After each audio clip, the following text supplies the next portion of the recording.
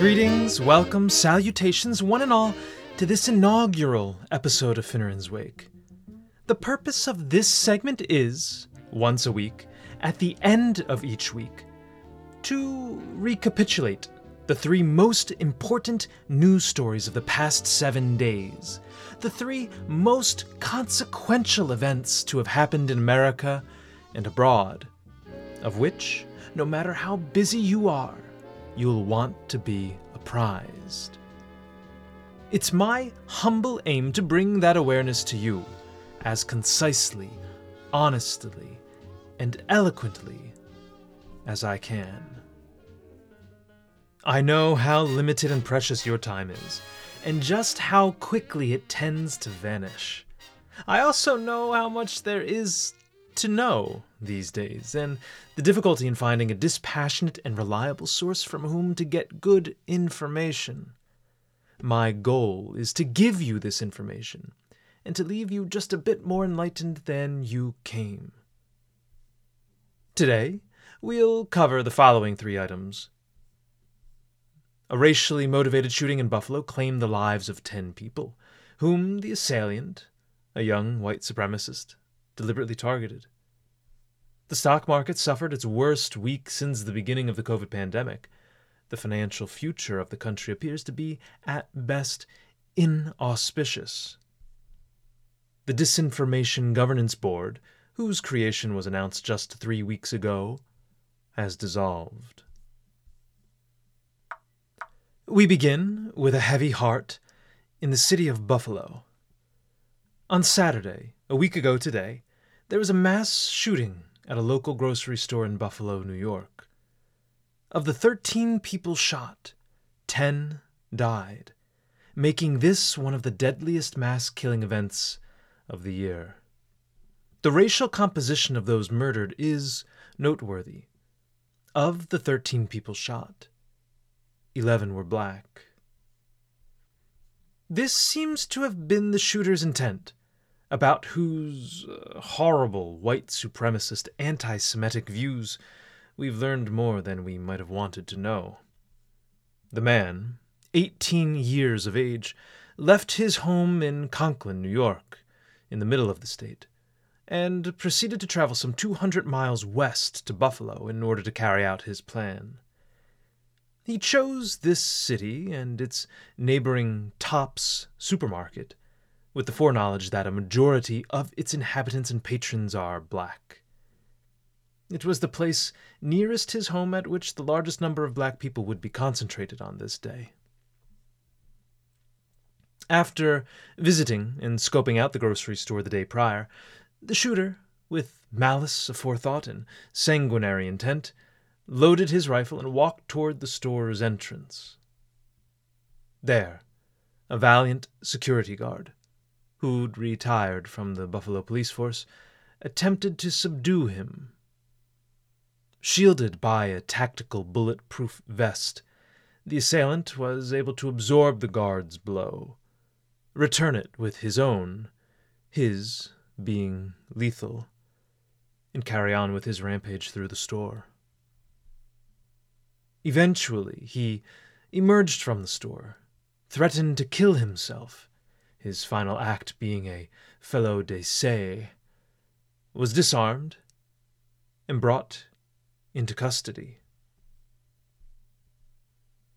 The rifle, on which a racial epithet was etched and the number 14 written, was purchased from a vintage gun store and modified thereafter.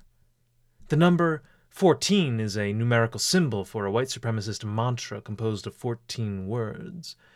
That mantra reads as follows, quote, "We must secure the existence of our people and a future for white children," unquote. An online screed, or as some are loosely calling it, a manifesto, is being attributed to the killer's authorship. The 180-page Google Doc details, in rambling fashion, the venomous views with which his troubled mind was filled.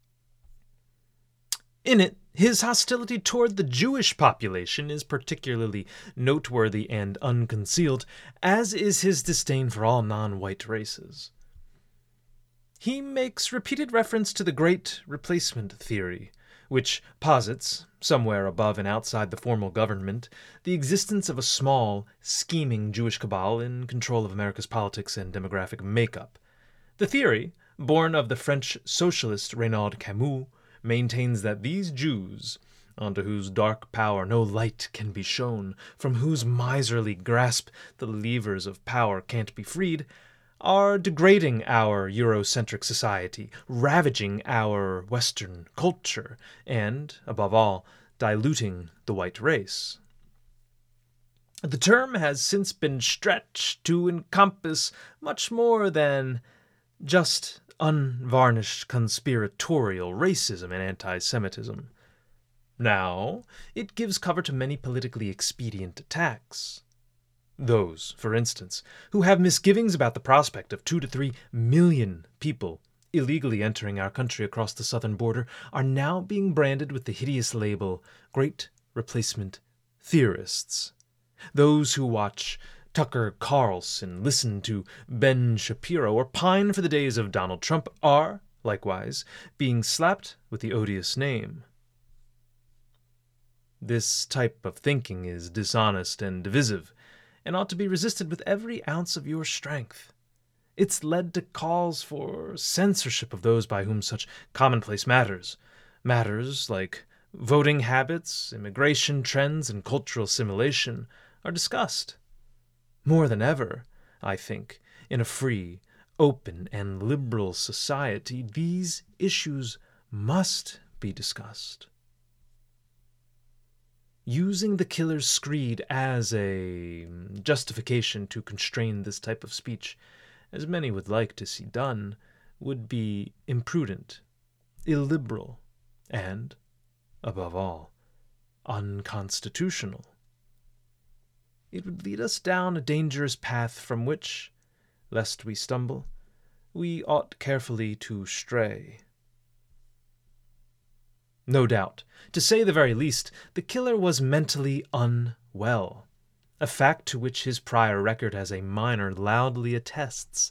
He was subjected to a psychiatric evaluation after threatening, in a school assignment, to commit both homicide and suicide, a threat on which, if only partially, he's now made good.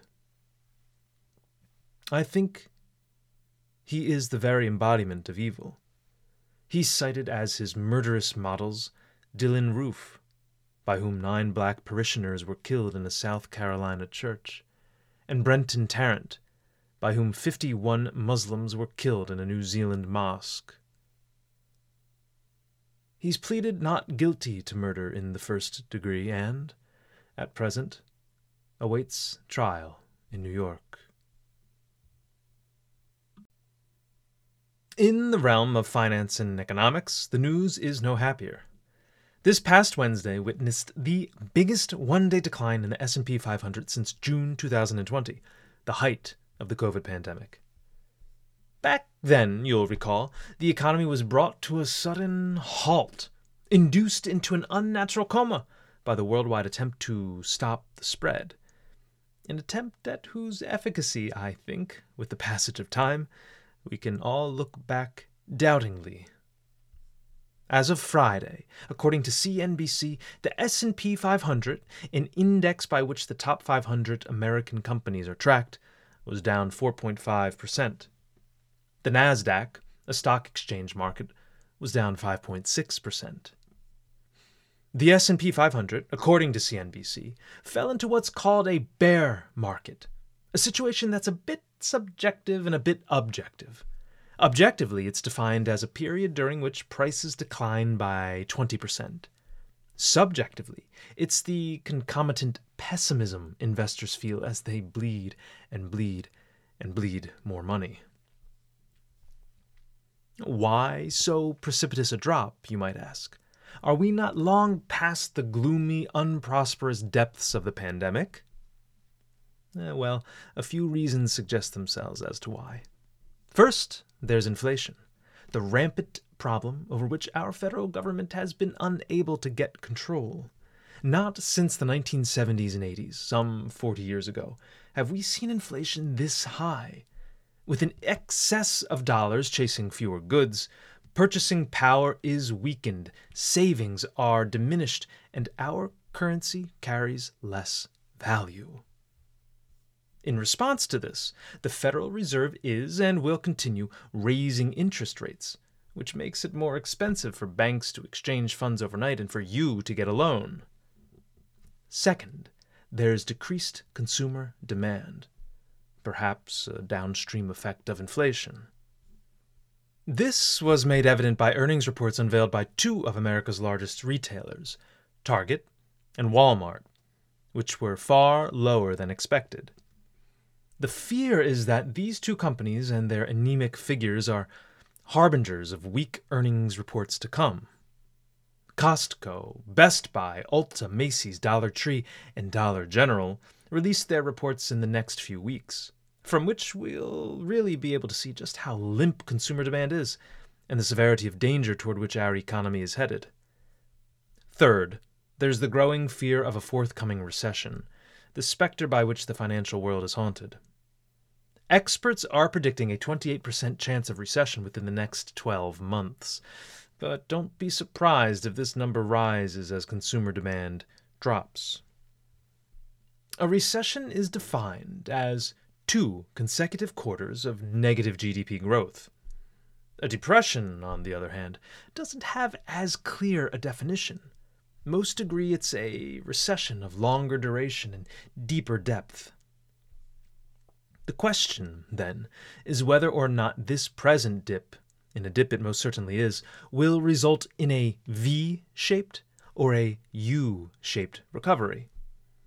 The former is preferable, as it indicates a swift return to prosperity. You plummet to the nadir, touching that bottom point of the V, and then, just as quickly, rise again. It's as though you leap into a pool, touch the bottom, and spring up to the surface for breath. The latter, the U-shape, indicates a prolonged time of lack of growth and gloom. The last two economic downturns, that of 2020 and 2018, resulted in a V-shaped recovery. This time, things could be different. As to whether or not you should buy the dip, as Investing 101 advises, you could, but don't expect a hefty return on your investment anytime soon. It's difficult to predict how long the bottom part of the U might be drawn out before turning upward again. And finally, the Disinformation Governance Board, whose creation the Biden administration announced just 3 weeks ago, has been dissolved. More accurately, its operations have been temporarily suspended, paused, if you will. But it seems, moving forward, they're unlikely to be brought back to any real semblance of life. Of course, I should say, one can never be certain that, once given life, an administrative body such as this ever truly dies. It tends, rather, to have a Frankensteinian nature, resisting the efforts of its makers and its funders, namely the tax-paying American population, among whom you and I count ourselves, to send it to the grave. Such boards are very seldom fully extinguished. We'll just have to be attentive to any posthumous twitching of its muscles or flickering in its eyes. Until then, the controversial board, at whose helm one Miss Nina Jankowicz stood, has been aborted, according to the Department of Homeland Security, under whose purview it was originally formed. Now, the purpose of the board was never explicitly clear. Its stated aim was to counter misinformation related to Homeland Security, focused, quote, specifically on irregular migration in Russia. It's here, right out of the gate, that the board stumbles. In its own words, its intent is to combat misinformation, not disinformation, as its title would suggest. A proper definition and use of these two words, misinformation and disinformation, between which there stretches a wide gap of meaning, is vitally important. Misinformation, the more innocuous of the two, is wrong, merely. It's a statement made in error, by whose promulgation no deliberate deceit is intended. There are countless things about which we are misinformed throughout the course of a single day. I might be misinformed by a friend whose goal it is to convey me the fastest route to Target from her house. In sending me into an hour of unneeded traffic, she wasn't deliberately misleading me, but she was nonetheless wrong to think that Livingston Road as opposed to Pine Ridge Road would get me there in the shortest amount of time. Also, I should note, that which is deemed misinformation today is not infrequently declared truthful tomorrow. Contrarily, disinformation, the much more pernicious of the two, is deliberately deceitful and usually has a political motive behind it. It would be disinformation, say, for the Chinese government to promulgate the fantastic idea that the COVID-19 virus originated not in the Wuhan Institute of Virology, the likely place of its genesis, but with American servicemen stationed in Asia, by whom, according to the story circulated in 2020, it was spread. So, you see, the two terms are not interchangeable. Yet the Disinformation Governance Board seemed comfortable in its flexible use of them. As noted, the board was led by Nina Jankowicz, a young woman, 33 years of age, behind whom there seemed to be only tepid support. She declared herself, in a cringe-inducing, widely shared Twitter post, the, quote, Mary Poppins of disinformation, unquote. Now, the aptness of the soi-disant title was, I must say, justified. She restylized the famous song Supercalifragilisticexpialidocious, giving it lyrics related to her field. Now, her voice, while inarguably sweet, might have been directed toward less obnoxious musical endeavors. She simply wasn't tuned to the times. If the government is to involve itself in censoring disinformation, to which, constitutionally, it has no right, it had better do so with the assurance of complete impartiality by a person unimpeachably honest and far less histrionic. Jankowicz was anything but. She was known, on her social media platforms, to parrot Trump-Russia collusion talking points, that scandal that never was, that crime of the century of which, a century hence, we'll still be awaiting evidence. More recently, in the autumn of 2020, she dismissed, alongside most other legacy newsrooms and corporate journalists, the Hunter Biden laptop story, calling it, dismissively, Russian disinformation. The very threat against which she was ostensibly hired to fight, to which, one would think, given her lofty appointment, she'd be more sensitive. Well, she also wrongly called the laptop, on which so much unflattering data was stored, a, quote, Trump campaign product, end quote, when any clear-eyed observer could affirm its authenticity at a glance. It's since been confirmed by multiple outlets, from the New York Post to the New York Times, to have belonged to the president's wayward son. We almost had a shameless purveyor of disinformation adjudicating what is or isn't disinformation. It would be as though we hired an arsonist to oversee the causes of house fires. Now, Jankowicz submitted her resignation on Tuesday. The Disinformation Governance Board, about whose similarities to George Orwell's Ministry of Truth not enough can be said, is paused until further notice. And there you have it, friends, the 3 most important news items of the week. Before we go, as will be my tradition each week, I will leave you with a quotation. This one comes from Horace Walpole, Lord Orford. He was an English writer and connoisseur and the son of the perhaps more famous Robert Walpole. Now, he said, quote, "All his own geese are swans, as the swans of others are geese."